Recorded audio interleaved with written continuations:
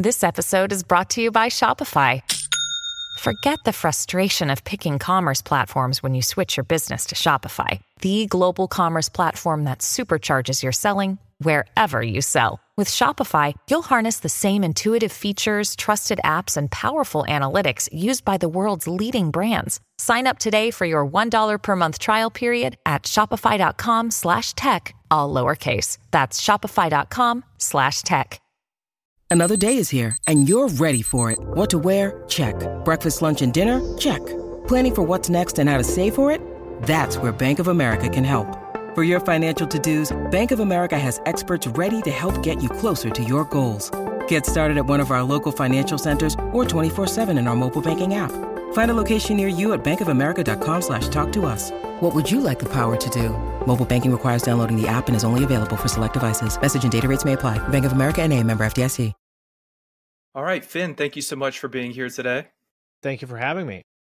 Of course. So initially, I came across your videos about 4 or 5 years ago when you were dissecting the post-hardcore revival, which was something that I found so interesting to hear it from your perspective. And I just want to get into you as a person, where you grew up, and the kind of local scene that you grew up in.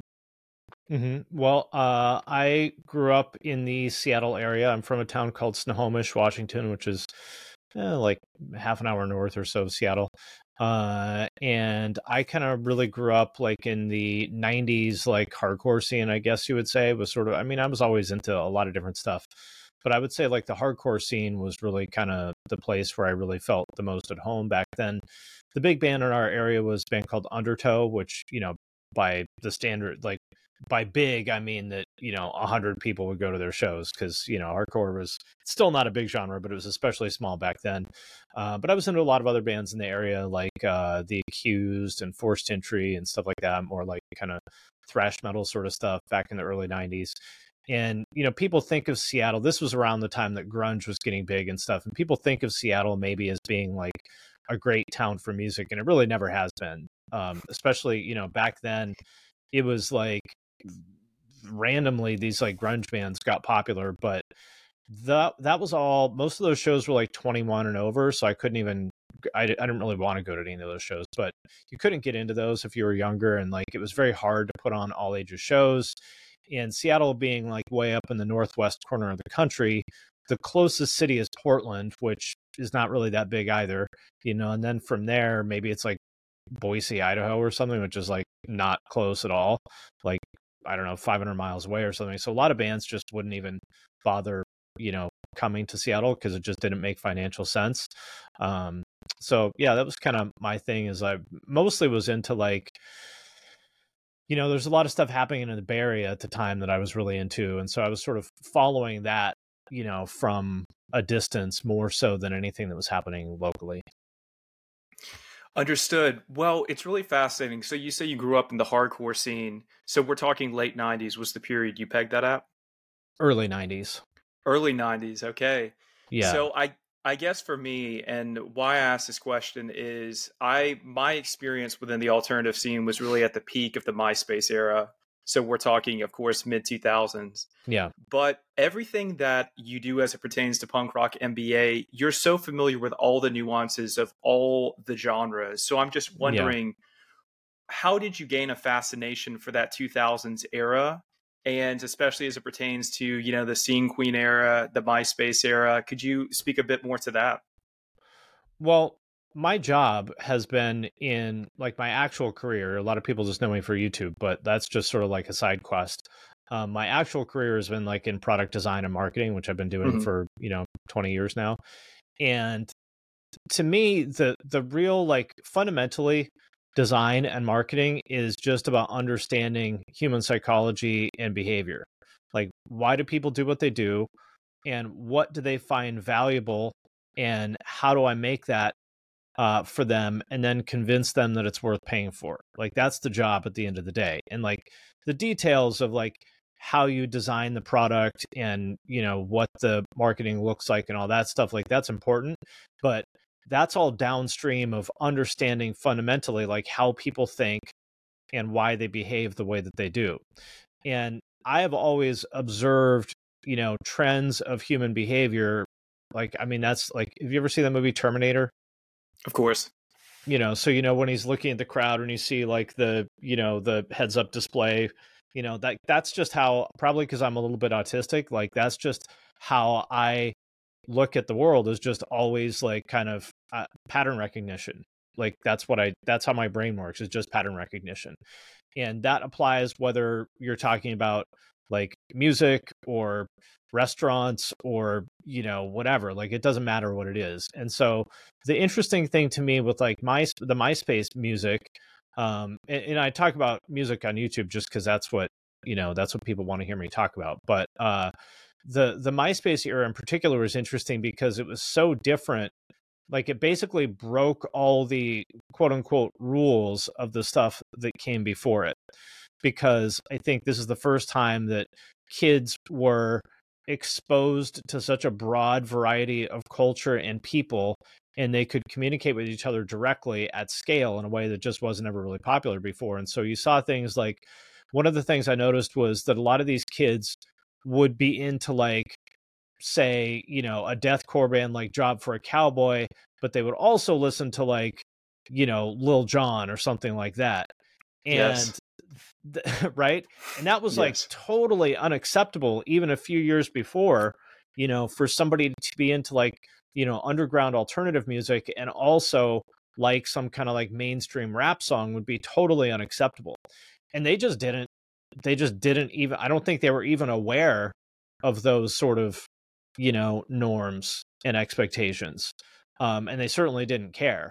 And so it was very interesting to me to see them like just overturn all the expectations and norms that, had been true for the, I guess at that point, probably 10 or 15 years that I've been paying attention to this stuff. All of a sudden it's like, oh, the rules are different now.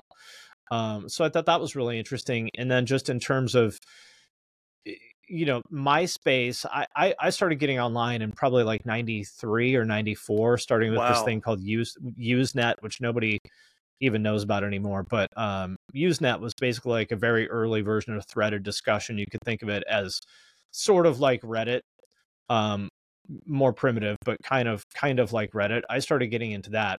So I'd been paying attention again to sort of these online communities for a long time also. And MySpace was like the first version of that at scale, because the only people that were on Usenet were just like giant nerds like me. But then MySpace, was that at scale. And Facebook also, but Facebook wasn't what it was for a few years after that. And so like basically just a combination of like, that was interesting to me because I saw that as like a real like fundamental change in the way that culture was forming and spreading due to technology. So that's what was really interesting about it to me. Okay, that's super fascinating. That brings a couple of interesting points that I want to touch on before we kind of move into the realm of business and your segue into that.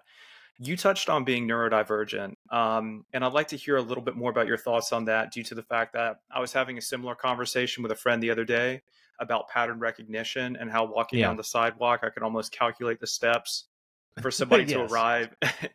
Counting on my, I've always done these weird Yes. kind of little things. Tell me more about your experiences with that and how that's kind of shaped your worldview.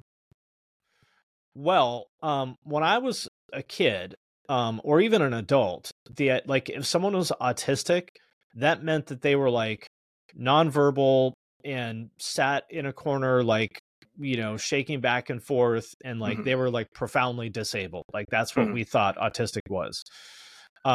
And so it never crossed my mind that might be me, because I mean, obviously, like I'm not that.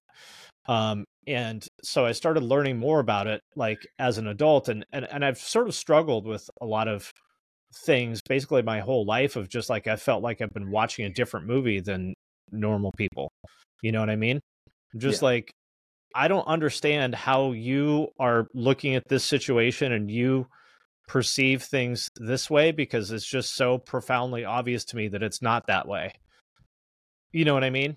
I do. And just it's just obvious to me that the way that I look at the world is fundamentally different than I'll say normal people, but whatever word you want to use. And I always just thought that that was like me. I thought there was something wrong with me, or that I was just like an asshole or difficult, or just like, I just felt like I was flawed in some way. But then I learned, pretty recently, like probably in the last 5 years or so, I just learned more about this. For example, and it's not even like social awkwardness, because I'm not socially awkward. Like, I don't have a problem talking to people or anything like that. Like, there's maybe an idea that, people on the spectrum like have bad social skills, and that might be true for some people, but I don't actually think that that's like fundamentally true. For me, it's a lot of stuff sort of clicked into place. For example, I get like very kind of flustered if my routine gets disrupted. Like, I eat the same thing for breakfast every single day, and I have for years. Me too. And I have zero interest in change. I do not like trying new things. Like, I like this. Why would I change that? And if my routine gets disrupted, I feel a little bit of a fight or flight response. And I'm able to kind of, like manage that. But other like kind of sensory things, like if someone's mowing like I hate leaf blowers and lawnmowers. I hate them. Like much more than I should. Like it doesn't make any sense, but I'm like, why am I like kind of angry at the fact that somebody's like using a leaf blower outside? I also get like really kind of upset by like if I see trees cut down, like they're doing some construction down the street from us. And it like when I see like someone that's cut down a tree, to me, I feel the same way as someone else would feel if they saw like a human corpse on the ground. Do you know what I mean? I actually do understand what you mean. Yeah, it seems to I don't want to say to normal people, but let's just say those who are not neurodivergent, it might seem extreme. Yeah. But it's that coalescence of your nervous system with your brain stimulus that just creates this physiological response that's so extreme. Right. Yeah, it can't be helped. I understand. So for someone Right. listening, they might say, "How do you correlate?" But no, you feel it. It is real, and it is It's what just it how is. my brain works, for better or worse. Now, the flip side of that is that like, and I don't think this makes me superior or anything like that, but I have like extremely good pattern recognition skills. I can almost always, if I look at a system, I can almost always understand how it works. And given the inputs of a system, I can predict the outputs of a system faster and better than like almost everybody. Mhm. But that like has to be managed too, because one thing I've noticed is that people don't like to feel stupid. And no, I'm not saying that they are stupid. I'm just saying like I've become aware over time that because I figure things out way faster than almost everybody, and like by the time someone is like halfway done with their sentence, I'm like, yeah, I get it. Here's the answer. Completely. And I No, have to be that's careful true. with that, because people don't like that. So I have to I've learned to be patient and let people sort of go at their own rate, No, completely. That is a life skill. And I think that kind of gets into our conversation on business too, because it's learning how to navigate those realities of business and those communication skills. Yeah. Because I would feel the same way you do. I just want to jump right into it and Yeah. say, it's X, it's Y, Right. have it done with. So I think as far as neurodivergence is concerned, I think it's probably benefited you tremendously in business. Of course. So I'd like to Well, talk yes some and more on no, that. but yeah. Tell me. Well, I mean, like, like we were talking about, one of the things that, so I've told this story before, probably in some podcasts or something, but many years ago, I had a boss, the CEO of the company that I worked for at the time. It was like an industrial design an engineering agency. And he was not like a designer. He was like, to make a long story short, he was like a sales guy who sort of ended up buying this company. Really good dude, but he was like sort of a just no nonsense Midwestern football coach kind of guy. And Yeah. he called me into his office one day and he's like, "Finn, let me tell you something." And I was like, "What's that?" And he's like, "Nobody really gives a shit if you're good at your job. They only care about whether it feels good to work with you." And I was like, "Oh, fuck." That's not good. That's wild, though. That's the antithesis of like being productive and making things people care about. But But I that's don't know. reality, I suppose you're right. Yeah. However, I would say that one of the things that I have also realized about myself, and probably this is true of a lot of neurodivergent people, is, the idea of the golden rule of like treat people as you want to be treated does not work. Because like, I don't really give a shit if someone is like really blunt with me. They could cut me off and say, everything you just said is wrong. Here's why. And as long as they're correct, I'd be like, okay, thank you. You're right. Normal people don't work that way. With you.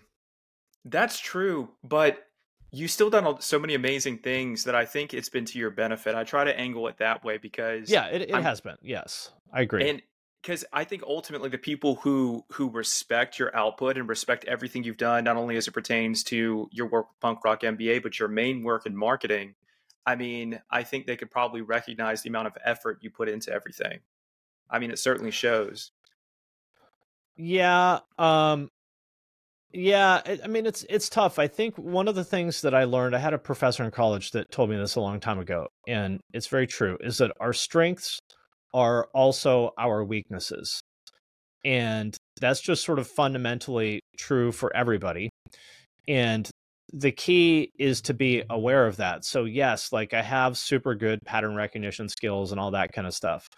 But, at the same time, like I talked about, the way that those are expressed, the way that I express that, I have to carefully, I don't really have to put very much effort, to be honest, into like finding solutions. Like that's not hard for me.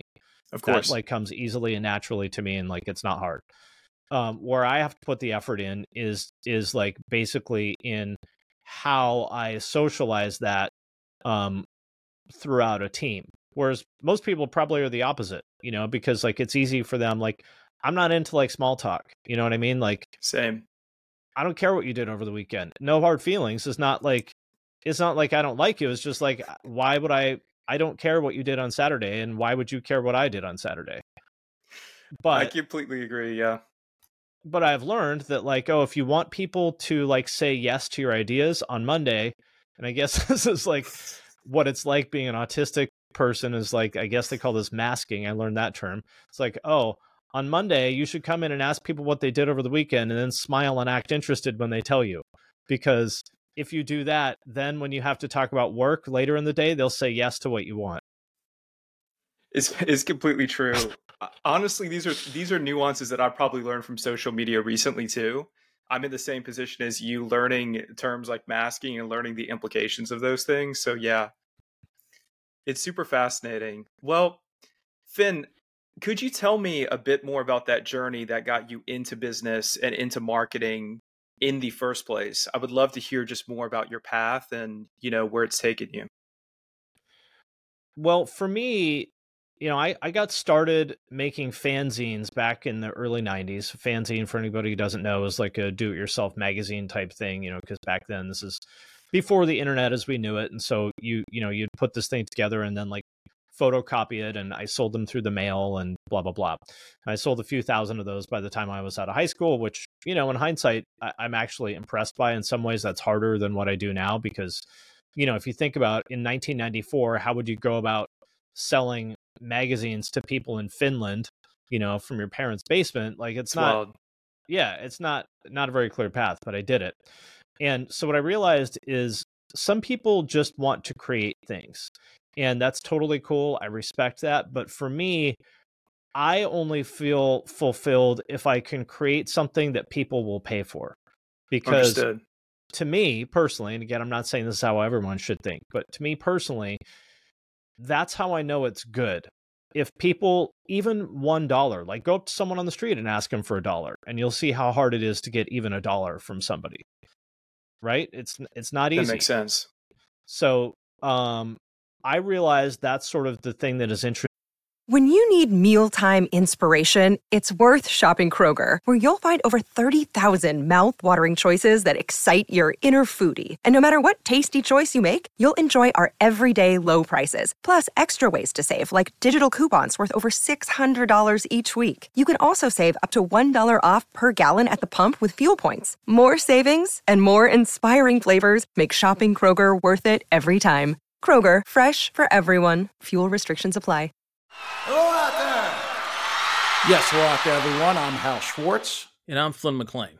Together, we host None But the Brave, a podcast dedicated to the music and career of Bruce Springsteen.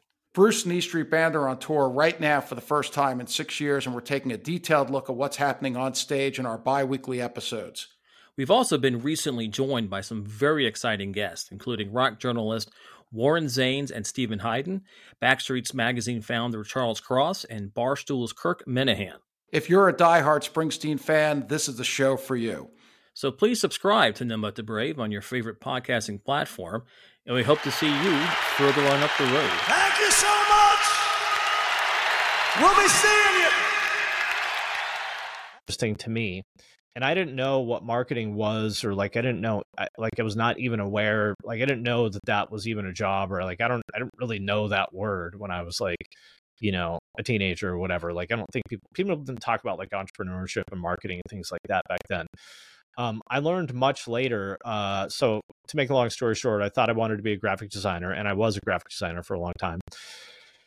And I ended up working on a bunch of projects. I worked at an ad agency in Seattle where we did stuff for Nintendo and Nike ACG and Red Bull and some other cool clients. And then I got that job at the design agency where we did a lot of stuff primarily for Procter & Gamble, like Swiffer and Febreze and Tide and Bounce and stuff like that. And what I realized is that the people who were solving the problems that I found interesting were people from a business background, usually that had a marketing role. Because I don't really care what color the Swiffer logo is. There's designers my job was a designer, and there's people that would debate endlessly what color the plastic should be on the thing, or should it be clarified PET, or should it be blah blah blah kind of plastic. I'm I don't give a fuck. I recognize that these are decisions that need to be made, but I don't care, of course. Because to me, again, using my autistic brain, to me, the way I look at everything is what is the marginal return on my effort? So if I spend an hour thinking about this part of the system, what is the marginal return on that hour of investment? And in most cases, but not all, sometimes the greatest marginal return on your effort is to choose the color of the logo or the plastic, but not usually. And so what I realized, I probably sound really autistic right now, and probably I probably should be talking about this differently, but no, it's perfect. Yeah. So what I realized is the people that were making the decisions that, in my opinion, drove the business the most, in other words, what product should we even be making, and who should we sell it to? How do we distribute this thing? What are the kind of fundamental consumer insights here? For example, the way that they found out about or created Swiffer is they did what's called ethnographic research, which is where you shadow people and watch them do things, and from observing their behavior, you uncover, you learn things and uncover opportunities, which makes perfect sense. You're smiling because it's wild. It's perfect for someone like me who runs on pattern recognition. And so they watched people clean their homes, and what they found is that people would sweep, and that was cool, and people would mop, and that was cool, but there was this sort of in-between thing where there was no existing product that really worked for that. And so what they would do is wrap a paper towel around a mop to get, it's the little fine grit that neither a mop nor a broom would catch. And they would solve for that by taking a wet paper towel and wrapping it around a mop, and then they would do that. And so P&G was oh, we've seen people do this kind of thing. They call this a compensating behavior. We've seen people use this compensating behavior so many times, we should turn this into a product. And so they did. And I was oh, that's the kind of thing that I would like to be doing. A little bit upstream of what color is the logo. Now for Swiffer, the brand color is green, and it's a nice shade of green. But if it was blue or purple or red, the product would still be just as successful. You know what I mean? And I'm not putting down the work that the people did on that, but it's that's not really what's moving the needle here. And that's what is motivating to me is I want to move the needle of the business. And so then I was in school at the time, and I dropped out of the design program and got a degree in management and marketing instead, which ended up being a much better fit for me. Okay, that's super fascinating because it seems like you're so incredibly nuanced as it pertains to that particular topic of marketing and of business. And I'm curious how you've applied that to your own practice because it's been interesting. You've worked with a lot of amazing brands, you've worked with a lot of amazing artists, but how did you tie those two concepts together, that very granular, nuanced take on marketing that you're discussing now, with your love for basically music? Well, I wouldn't say necessarily that I don't really listen to music, anymore. Like I used to, but I don't really listen to music. For Um, sure. and what I do on YouTube is, I mean, it's not like I'm opposed to music or something like that, but like, my interests are more along the lines of like, product design and marketing. Like that's what I Sure. think about all day. Um, what I do on YouTube is no different than anything else. Is I observed like, oh, I know a lot about this topic, and there's a lot of people on YouTube who are interested in this topic, so I should make videos for them. And so the very beginning of my channel, which you probably never saw, but I talked about other stuff at the beginning. It was a lot of sort of like, stuff about like business and self-improvement and stuff like that, but nobody cared. They didn't give a shit. And again, me putting my sort of, I don't know any other way of sort of looking at the world of like, well, I want to create a product that other people, where there is demand for this product. I'm not going to put out videos that get 50 views because like that's not interesting to me. The challenge to me is like, can you make something that people pay attention to? And so then I switched to talking about music, and that obviously took off. And so that's what I have chosen to focus on. Well, that makes perfect sense. And you've worked with some really cool bands as well, that I'm also a huge fan of Mice and Men, A Day to Remember, Mm-hmm. Periphery. Could you speak more to that, how that came to be, and what your thoughts are going forward? Yeah. So back in 2013, I got I got a job at a place called Creative Live, which was a Silicon Valley startup that does online education for creative people. Originally, at the time, they're sort of focused on photography. And if anybody follows the startup world, we raised, I think, like about $60 million. And when I say we, I mean, Chase, the CEO, did, not me. I played a minor role in sort of helping him put together some materials and stuff for that. But that's him, not me. But we raised like $60 million or something like that. Our lead investor for our Series B was Social Capital, which is led by a guy named Chamath Palihapitiya, which if anybody knows who he is, like this is Chamath before he was Chamath, when he had just sort of recently quit Facebook. But anyway, so I joined that company pretty early, like right after we'd raised our Series A and before we'd raised the Series B. And my role was just sort of undefined, as is often the case at these like early stage startups, as just like, just show up and do shit. So we were sort of focused on photography and kind of like some general entrepreneur kind of stuff at the time. And I overheard the co-founder, he was just standing next to my desk, I've known him for a long time too, saying something about like, oh, maybe we should do stuff about like, how to make music. And I was like, oh, well, I could do that because a couple of my good friends were like music producers. And I was like, I'm pretty sure I could convince them to do some classes for us. And he was like, all right, go for it. So I did, and it ended up being more successful, I think, than we thought. And so the first one went pretty well, and then I, sort of putting out the feelers about, who else I could get to teach a class. And so the first, I would say, like big success that we had was we had Kurt from Converge do a class, which ended up selling really well, much better than we expected. And we're like, okay, there's something here. And then I got introduced to Matt from Periphery via a mutual friend, did some with him, and that also went really well. And I hit it off with the Periphery guys. I still talk to them like fairly often, especially like Misha and Matt, but they're all super cool guys. Very smart. I mean, you can see from their success that they understand how to run a business. And Misha and Matt are both like in different ways, like very, very, very good business people.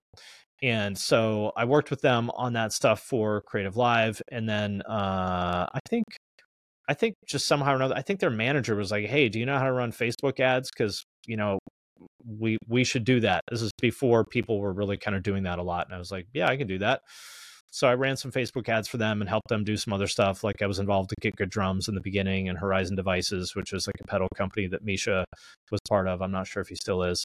And then just sort of got introduced to people through that. If you want to do this kind of work, like word of mouth is the way to go. That's the way any sort of like, professional services business. You don't need a big social media audience. Like if you have one, that's cool, but it's not important. Word of mouth is the way that it's going to spread. If you do good work for one person, people will find out and they'll come to you, and you don't that's the best form of marketing. I think it's really important people hear that, because I think you have many gems as it pertains to this. Yeah, no, I do agree with you. One project kind of begets another. And sometimes you just got to get started. Do you have any advice for people? I'm curious to hear your advice. I have my own thoughts, but what would you say in terms of advising people who want to take on like a lot of really significant work, projects, could be creative projects, things of that nature? The biggest thing is to focus on as narrowly as possible, which a lot of creative people don't like to hear, but you'll hear this advice from almost everybody for a reason. So focus on one skill for one particular type of client. If you want to, be like a service provider, if you want to sell a product, same thing. It doesn't matter. Like one product for one particular specific demographic, and just triple down on that. So you'll hear a lot of people say like, oh, well, I'm a graphic designer and a music producer, and I also do like motion graphics and video editing and, social media. You cannot be good at all of those things, at least not, if you want to get good at all those things. I don't know anybody that's good at all of them. And if it was going to happen, it's going to take you 15 or 20 years. And also, nobody is going to take you seriously. If you say that you do all of those things, you will be perceived as someone who's mediocre at a lot of things, and nobody wants to work with that person. They want to work with someone who is the best of the best of the best, right? So focus as narrowly as possible. So the formula I would use is come up with a pitch for yourself that says, I'm so-and-so, I do the following thing for blank, where the blank is the ideal client that you would like to work with. For example, let's say you're a graphic designer. Say, I'm Finn and I'm a graphic designer. I make promotional graphics for documentary films. Like that's the level of like focus that I think you should go for. And that may turn into, over time, you could go broader than that, but you want to be, it's not important about being all things to all people. You want to be the right person for one very specific kind of person, so that when they hear that, their ears are going to perk up and they're like, oh, that's me. I want to work with this person. But if you say like, oh, I'm an auto mechanic and I write poetry and I'm a cook and a skydiver, they're going to be like, I don't know what the fuck this guy does. I think it's super important. A lot of people are going to appreciate hearing this, because I would agree with that completely. The narrow focus, and then eventually you can take on additional skill sets, but you have to be incredibly proficient and, of course, well respected in that particular niche that you occupy. Well, that brings some interesting questions up, because we were talking about pattern recognition focus. I'm assuming, also as it pertains to the tech industry in Silicon Valley. I would like to hear your thoughts on everything pertaining to AI, everything pertaining to how you see that influencing our world, and if those technological trends interest you. Are the kind of people that are listening to this like primarily like creative people? Yes. Okay. So creative people are, I think, mostly opposed to AI because they feel threatened by it and they think it's going to take their job. And for some people, that is true. But the people who are going to be threatened by AI in the near future are people who do not have a specific, unique point of view and don't do something. Basically, if you can be displaced by AI at the moment, maybe in a few years this will be different, but if you can be displaced by AI right now, that means you weren't good enough at what you do. And I don't mean to be blunt or harsh, but it's just a fact. Like, if, Stable Diffusion or Chat GPT is better than you, you suck and you need to be better. That's just a harsh fact. Completely. It's no different than any other time in human history when, this has just been like, there are countless examples of this when like some sort of device has put people out of business. Like, a lot of people may not know this, but we used to have elevator operators. Like when you got an elevator back in the 20s or something, there was like a guy that's like, what floor do you want? Well, the idea of having an elevator operator now is stupid. Like, why would you do that?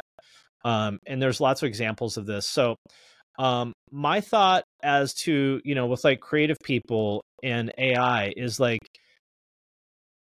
if you have a truly unique point of view, you don't have anything to worry about. And instead of fighting it, and instead of like telling people not to use AI because that genie is out of the bottle, that's just a silly thing to do, to tell people not to do it. It's like telling people, that they shouldn't drive cars. Like, the genie is out of the bottle. Nobody's going to stop driving their car. So don't fight it. Use the tools to make yourself better, and just focus on finding that unique point of view that no AI can do. Agreed. And it's super interesting because I agree with you. I embrace it fully. Of course, personally, I'm also very much into transhumanism, and definitely on the farther end of the extreme where I'm pretty much ready to merge my consciousness for whatever comes. I mean, what other choice do you have? Like, that's, whether that happens in 10 years or 100 years, I don't know. But like, that's the direction we're going, whether you like it or not. So speaking to that, because I would imagine as someone. But first, I want to thank DistroKid for sponsoring this episode of the podcast. If you're not familiar, DistroKid is a digital music distribution service that musicians use to put their music into online stores and streaming services. So in plain language, if you have ever wondered how to get your music on iTunes, Spotify, Apple Music, YouTube Music, Amazon, Deezer, Tidal, and many, many more, there's like dozens and dozens of different streaming services, DistroKid is the way to do it. It is super easy. I have used it to put my music on Spotify. It took me maybe 5 minutes to like set it up and upload everything. It's legitimately awesome. I am sincerely a fan of this company and their product. And for those of you who have asked, you can also upload your music to TikTok with DistroKid. And if you want a chance to get featured on DistroKid's Spotify playlists, you can do that by submitting a song through Spotlight and getting your fans to vote for you. You can also use Hyperfollow to get more Spotify followers. You can promote your new release as well as Spotify Canvas. That's where there's the video in the background in the player, and when you share it on Instagram, it shares that video too to make your Spotify release pop. And Spotify Canvas is available to all DistroKid artists. Like I said, as you can probably tell from this, like, I am sincerely a fan of DistroKid. DistroKid can do everything I just talked about and so much more. So be sure to sign up with my link, which is in the show notes for this episode, to get 7% off your first year. That link is in the show notes of this episode, or go to distrokid.com/VIP/thepunkrockMBA. And thanks again to DistroKid for sponsoring this episode. The number you have reached is 100.7 WMMS. It wasn't just a radio station, it was a lifestyle. Cleveland is a rock and roll city for sure. Get down! The Wrath of the Buzzard. WMMS. Cleveland. The rise and fall of one of the most iconic radio stations in America. Profiles, The Wrath of the Buzzard, PROH Files. Subscribe now wherever you get podcasts. One who's neurodivergent, you'd be very fascinated in this. Speaking philosophically from your perspective, does that excite you? Do you feel like you want to live in a world that's ruled by logic as opposed to emotion? So, okay, I will, if I didn't already sound autistic enough, please, I will be more autistic. Let's go Super Saiyan. I've also realized that, so like in economics, they talk about like normative versus positive economics, or you could think of it as descriptive versus prescriptive. I don't really invest any energy, or like my brain just doesn't work. I don't have a part of my brain that's like, oh, the world should be this way. I just try to observe the way things are and act accordingly. So I don't really know. Like, I just don't understand looking at the world and being mad that like it doesn't work the way you want it to work. It just, I don't understand that. So am I excited about that? It's just like, I'm just going with the flow. You know, you can push. I mean, this is when I was younger. I guess when I was a kid, I used to do this a lot more. You know, like I've heard people describe it as like pushing against the river. Yep. You know, that's just wasted energy. You know, so like if that's the way the world goes, then I'm going to go with it. And if it's not the way it goes, then I'm going to go with that. But you know, my sort of view of the world is that I want to understand what, you know, the current rules are and optimize, you know, my own position within those rules, whatever they are. That makes sense. Would you say that's like an input output? Yeah. That's extremely fascinating. So that is actually hyperlogical. So you're basically, it's really like an input output response. Yeah. From a technological perspective, you might actually be a machine. I might be too, but that's pretty cool. I mean, I know that's not the way most people see things, but I just don't understand. Like, why would you? It makes no sense to me to like burn a bunch of energy being mad that, you know, the world doesn't resemble the ideal state in your head. Like, well, I don't know what to say. I wish dogs lived forever. I wish kids didn't get cancer, but they do. Yeah, no, it makes perfect sense what you're saying. I guess, you know, speaking to that point, if you had to have an ideal, what might that be? And it could be looking out 5 or 10 years and saying maybe how you envision your life as it pertains to technology. Would you like to see society reshaped by artificial intelligence, maybe an artificially intelligent overlord ruling over all of us? Would that be something that interests you? Well, the problem is that there's like, you know, second, third, fourth order effects that really nobody can foresee except maybe some like kind of hypothetical like AI overlord. But yeah, I mean, we've just seen this so many times. It's like those sort of second and third order effects. That's where things go wrong. So, you know, I will say this. I think fundamentally like human firmware is very flawed, and flawed meaning not necessarily designed, not conducive to our long-term survival as a species. I mean, it's like it's very obvious. Like humans, we all as sort of a really simple example, everybody knows you shouldn't eat Doritos, but we all do it, right? Like everybody knows this. Everyone knows that fossil fuels are like a finite resource, and whether they're going to run out in 50 years or 200 years is sort of a secondary question of the fact that it's a finite resource. So obviously, like we should be working diligently on like getting off of that. But it's just sort of a facet of like human behavior is that we don't work to change course until there's like an imminent crisis. You know, like, do you know about like Easter Island? Was that where Stonehenge is located? Basically, something similar. Yeah, so it's the big stone heads, the Moai heads. Yes. Yeah, so that used to be like, you know, densely forested and populated by humans and stuff. And they cut down, to make a long story short, they deforested and cut down all the trees, and everybody died. And it should have been obvious at some point. There's somebody that cut down literally like the last tree, and should have been like, I don't know, guys, maybe this isn't a good idea. They're like, well, I don't care. I need a fire tonight because I'm cold, right? And, you know, I don't know exactly how that went down, but the point is that it should have been obvious at some point that, like, we should probably stop cutting down these trees. And it probably was obvious, but they still did it anyway. And this is like a very predictable thing. There's like names for it, like diffusion of responsibility and the tragedy of the commons and stuff like that. So my view on these things is like, you know, human firmware is very flawed, and I'm just here for the ride. People are going to do what they're going to do, and I'm just here for the ride. Well, that makes sense. Okay, well, I like your perspective on this. I try to be optimistic as much as I can, but I'm like you. I notice these patterns, and I think to myself, you know, we clearly make decisions that aren't in our best interest, but again, to your point, perhaps human behavior. Let's go kind of high-low, speaking to Sure. high-low juxtapositions, and let's go incredibly low. So Okay. you have a knack for dissecting music trends with a mix of irony and insight. Yeah. So, of course, you spoke to emo and new metal revivals. I've seen a lot of your memes. Let's talk butt rock. Let's just talk butt rock's rock. cool again, which is interesting. I knew this was going to happen because 100% of the time, there are no exceptions to this.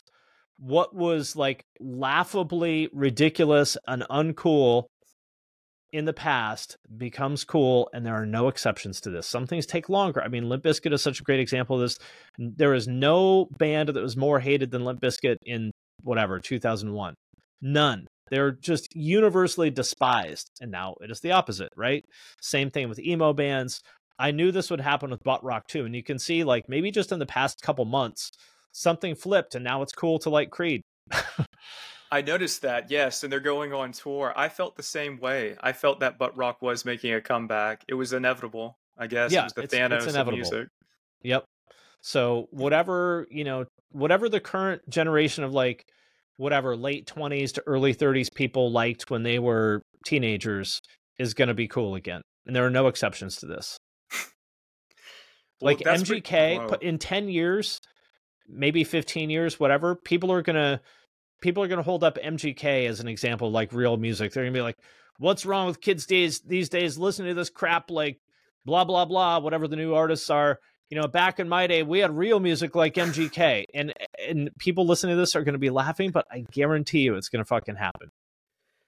I can't even imagine the future in general pertaining to what music will be like 10 or 15 years from now. But, you know, I have to admit, butt rock is really fascinating me at the moment. I kind of do want to touch on what you think the future of music will be like, but talk to me on, are you interested in butt rock? Do you have some favorite butt rock bands that you're kind of into right now? Or I mean, I think a lot of the songs are like legitimately really good. You know, like at least sonically appealing, you know, lyrically maybe not so much, but like a song like, you know, Lips of an Angel by Hinder, that's a fucking great chorus. Like, I sincerely think it's a great chorus. I sincerely think Creed is like a really good band. Now, obviously all these bands were like really corny too, but I mean, they had just undeniably fucking great like hooks. I agree. And the fashion, what's your take on the fashion? Because I've been seeing a lot of your memes on that. Absolutely. So we got to go down the butt rock checklist. You need the soul patch, or as I like to call it, the landing strip. You got to have some chunky rings. You got to have the bootcut bedazzled jeans. Leather wrist cuff, wrist accessories are a very important part of butt rock. You know, ideally the leather wrist cuff, but you know, any sort of like chain around your wrist works. A chain wallet also important. There's also, I don't even know what brand they are, but there's like those kind of shoes that those guys never stopped wearing. They look like they're not work boots. They're like, you know, they're leather shoes, like low top leather shoes. I don't even know what brand it is, but they all wear them. Okay, so I'm going to go down this rabbit hole later, I'm sure, just based on what you're saying, because I think you and I are actually a lot alike in that we look at things, I think, with a degree of irony, but also in a non-ironic manner. Yeah. So, for example, you know, speaking to fashion I was interested in, I was doing collaborations with brands like Ed Hardy and stuff like that before there was a Y2K revival. Right. And why I think that's interesting is, like, in my mind, it was so uncool, it was cool. Yes. And then to everybody else, it took them kind of time to reinforce that, hey, this is a wave of nostalgia. Yeah. So I'm really with you. Sorry, go ahead. No, please.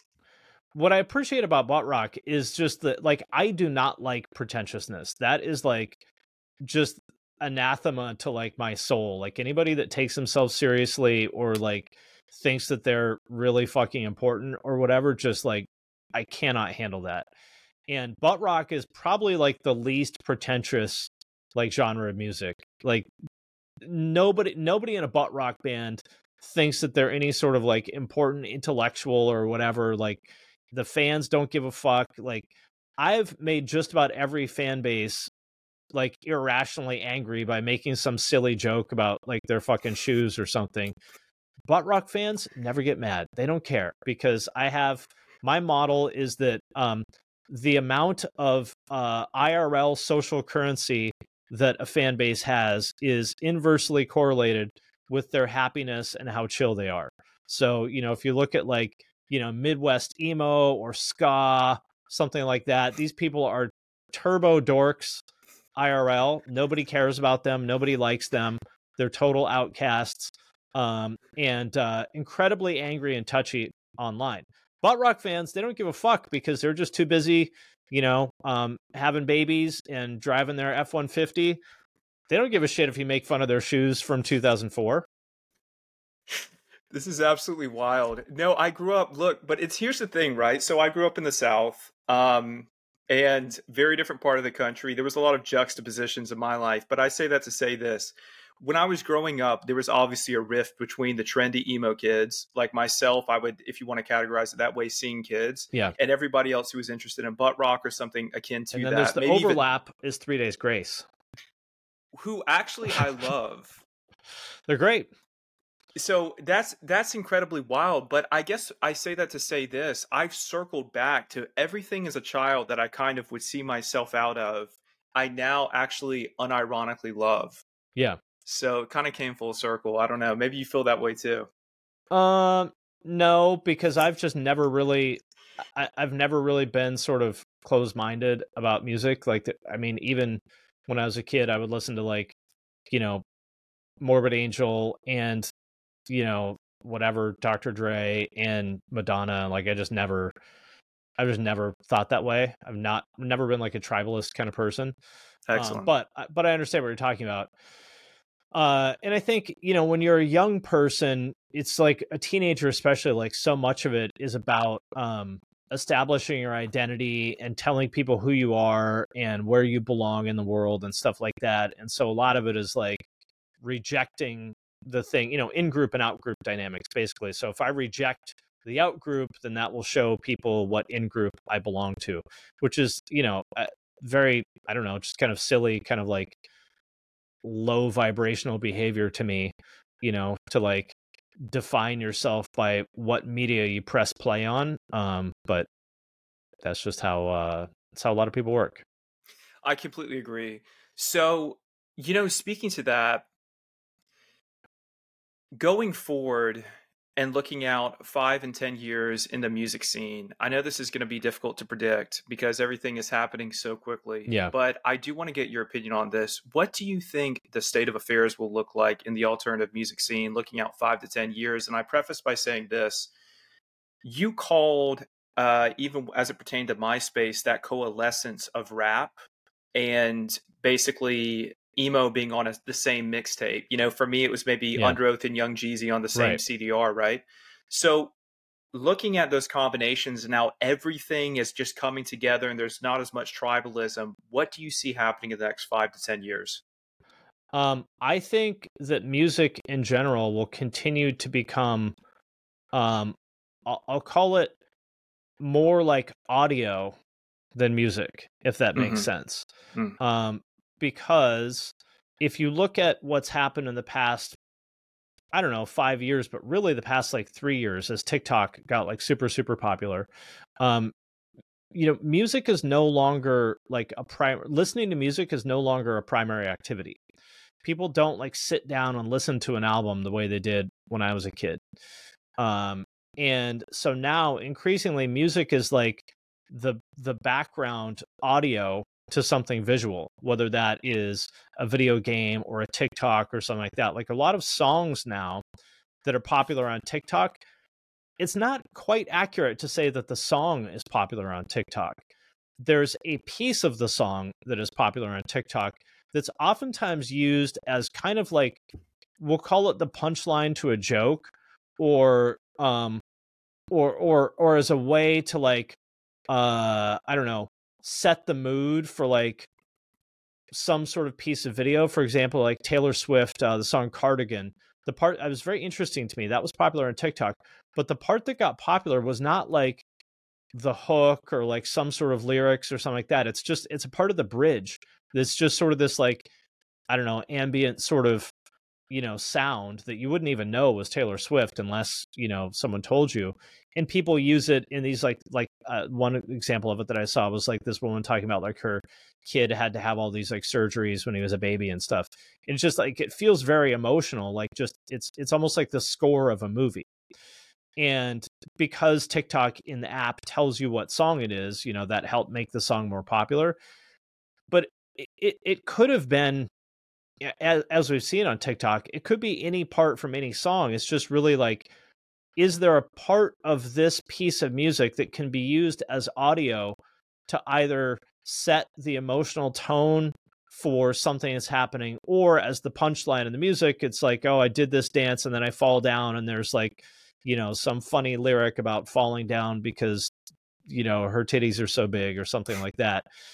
And so I think that's where it's going to go, which I know a lot of people aren't going to want to hear, but I think music increasingly is going to be, basically audio, more like a score than like a song. And also another kind of trend that I would see as supporting that is like, if you look at what's happened in rap in the past 7 or 8 years or something like that, the music itself is really secondary to like the rapper's life and personality.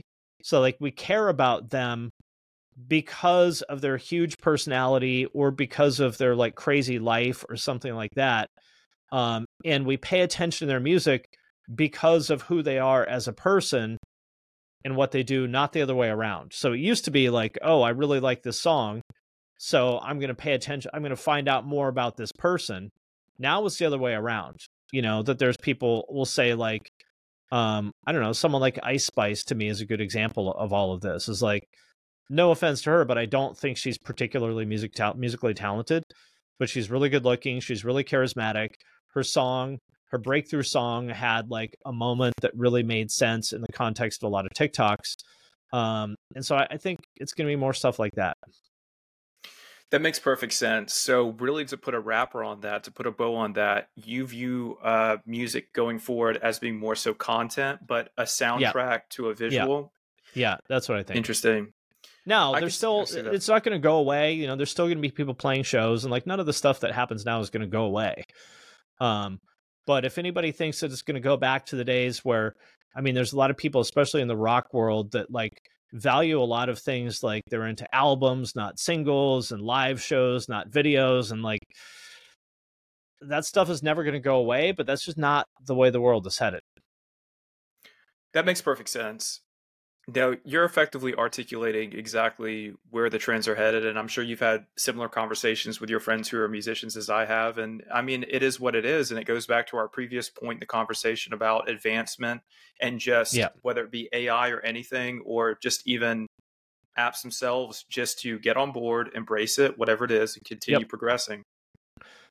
So like there's a lot of people, a lot of musicians who kind of get stressed about this, and I understand why, because they're like, well, I'm a musician, I'm not a big personality, I don't want to make videos, I don't want to like be a clown, I don't want to do all the things that it takes to kind of get attention in this world. And I completely understand that, but that is just sort of the reality of it. And if you think that just making songs and putting them out there into the world, that somehow people are going to discover them, it could happen, but I would say that's probably not going to happen.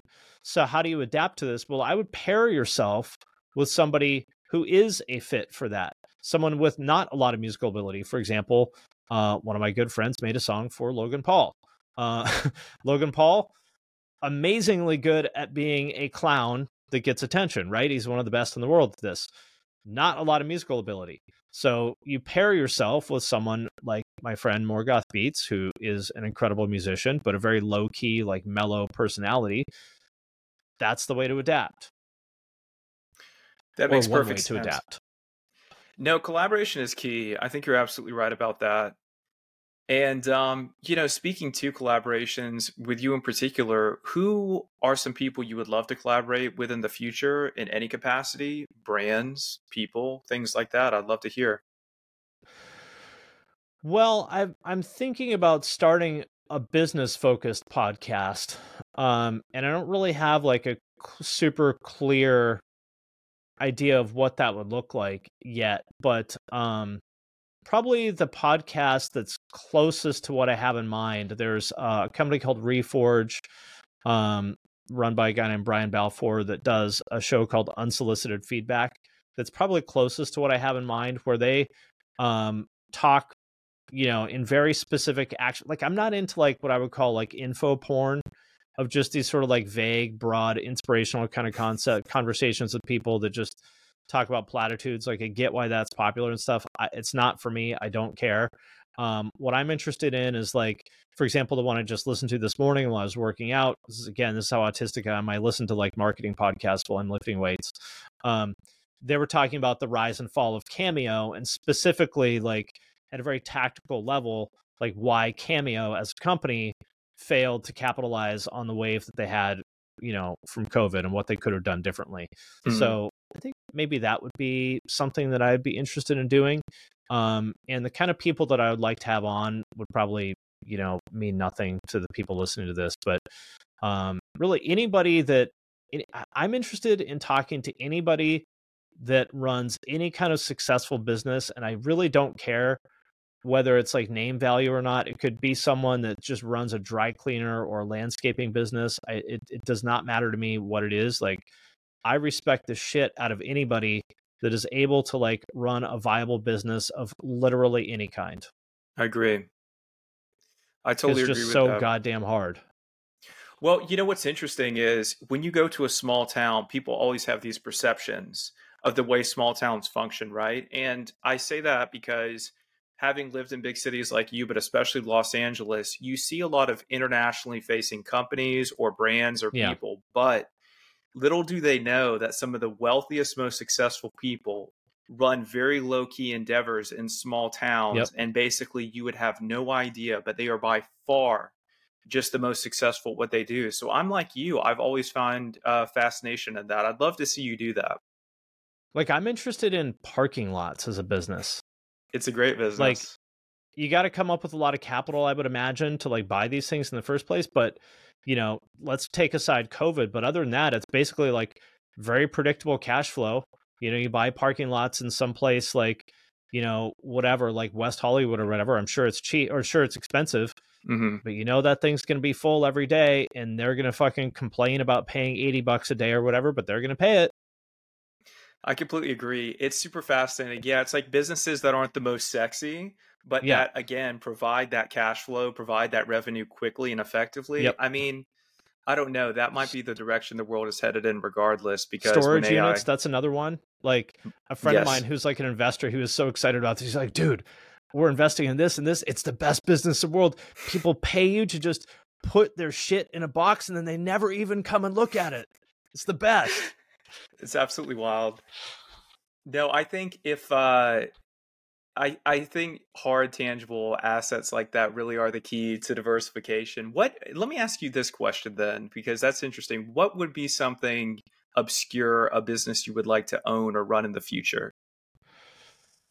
Well, I'm into like SaaS businesses, software as a subscription, or software as a service. Sorry. So anything that you like buy as a subscription, there's lots of reasons why I like those. Number one, that the margins are very high. So it's, like whatever, 90% plus gross margin.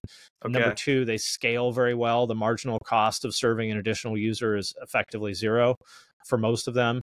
Whatever the cost of AWS or whatever is, which is probably a few pennies for most of them, they scale really well.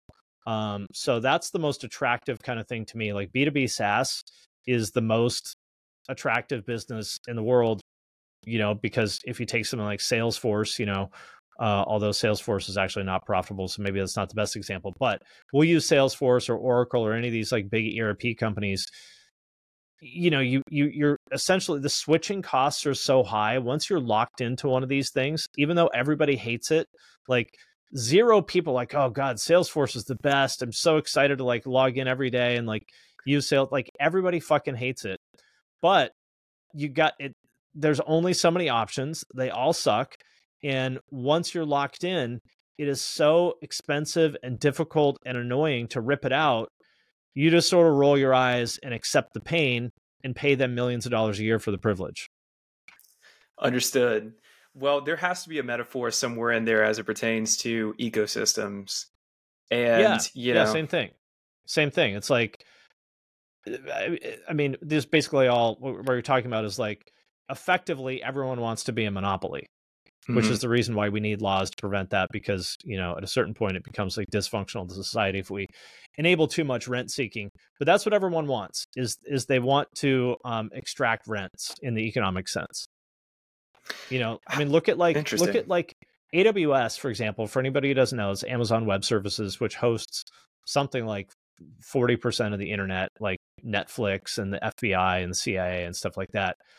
Basically, they have a tax, and then Azure is Microsoft's equivalent of that. Both of them have without actually having equity in these startups, they effectively have equity in all the startups, because as this company grows, their AWS bill is going to grow as well, right? So they're effectively taxing, as they call it, infrastructure toll collectors. Like, that's the ultimate business, is being an infrastructure toll collector. Basically being the base layer that a lot of businesses effectively operate on top of. Exactly. That's what you want to be, the infrastructure toll collector, the guy that owns the only well in town. Yeah, you do see that a lot, and it could be even an art too. It's when people, like, take it for example, you're a rapper, and then eventually you want to diversify, own hard assets, but maybe be infrastructure for other artists to build their careers on top of. Maybe it's even a record label. It's interesting. I would. There's a reason why no sophisticated investor will touch anything related to music. However, at the same time, if you know it, there's plenty of people that get rich from music. So just because an investor won't touch it, it may still be a good business for you. I completely agree. So I think that brings us to our final question, because I was incredibly fascinated to talk business with you. I think there is a coalescence between business and art, of course, and I think people can appreciate that, and they have a lot to learn from you specifically. But as it pertains to music, and I know you say you aren't listening to music as much, but who are you truly listening to and infatuated by? Maybe a particular band or singer? I mean, honestly, I don't listen to music other than, for work. But I mean, I really just don't. The last thing that I listened to is just a random Spotify playlist called Dark Academia for Studying, because my son was crying and I needed something to sort of like drown it out. And anything with like lyrics to me is distracting, because I can't not listen to the lyrics, if that makes sense. Of course. So yeah, I can't really listen to anything with lyrics while I'm trying to get work done. But I mean, there's a lot of people who are doing great stuff. I mean, I think the new Beartooth album is really cool. I respond to lyrics a lot. Those matter to me. I think the lyrics on that album are really cool. I like Lakeview a lot. They're sort of like a country metal band, I guess. I was listening to a lot of pop country for a while because I like the lyrics, but country is going through this moment now where everything's sort of getting dark and alternative with people like Zach Bryan and stuff like that, and I'm just not into that. So I'm kind of soured on country right now, and I don't really feel like there's anything happening right now that is grabbing my attention. And that's not me being like, oh, everything sucks now, because like I'll never be that guy. I'm just saying, of course, my personal, like, just when I press play on music now, there's not a lot I hear that grabs my attention. That doesn't mean it's objectively bad. It just means that it isn't grabbing my personal attention. No, I totally understand. I'm interested in a smooth jazz playlist right now as well. I've definitely entered this period in time where, as much music as I'm always consuming from the alternative scene, I definitely need just like smooth jazz to concentrate on work. So I get it. I'll tell you what I have been listening to a lot of similar to that is, are you familiar with the genre of PlayStation Jungle?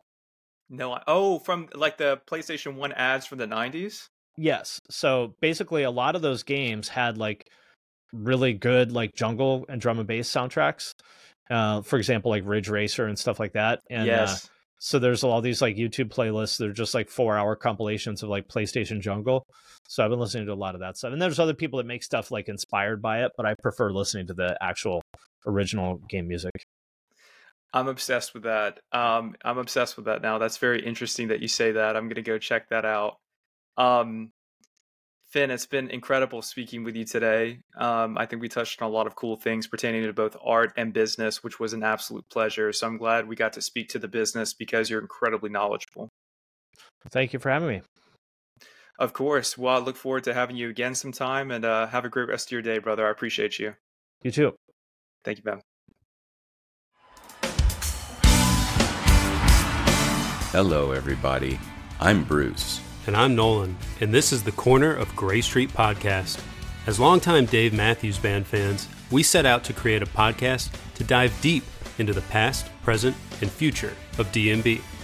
Not only do we recap and review shows within an ongoing tour, but we revisit past shows from throughout the band's history, conduct interviews with a wide variety of guests with ties to DMB, and create unique and exclusive content like our Concerts on the Corner series. Whether you're a fan of the band or just a fan of great music, we think you'll find something you'll enjoy. We can't wait to see you on the Corner of Gray Street.